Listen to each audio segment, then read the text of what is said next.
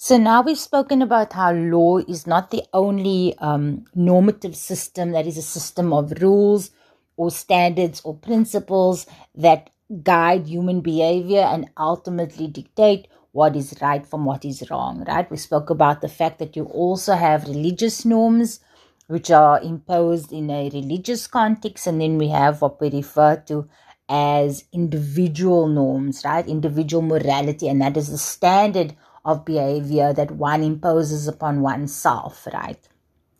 So if you think about religious norms and we think about individual morality, we're very much coming from the perspective of a particular individual person setting standards for themselves, or an individual person following standards that have been set by them by a supreme being, and standards that they need to adhere to in order to appease a supreme being, right?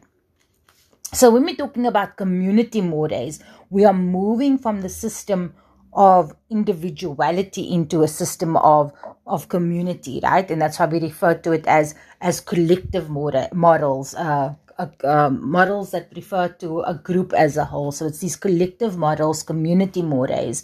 And when we're talking about community mores, we can either be talking about community mores of an entire group, or we can be speaking about community mores of a subsection within that group, right?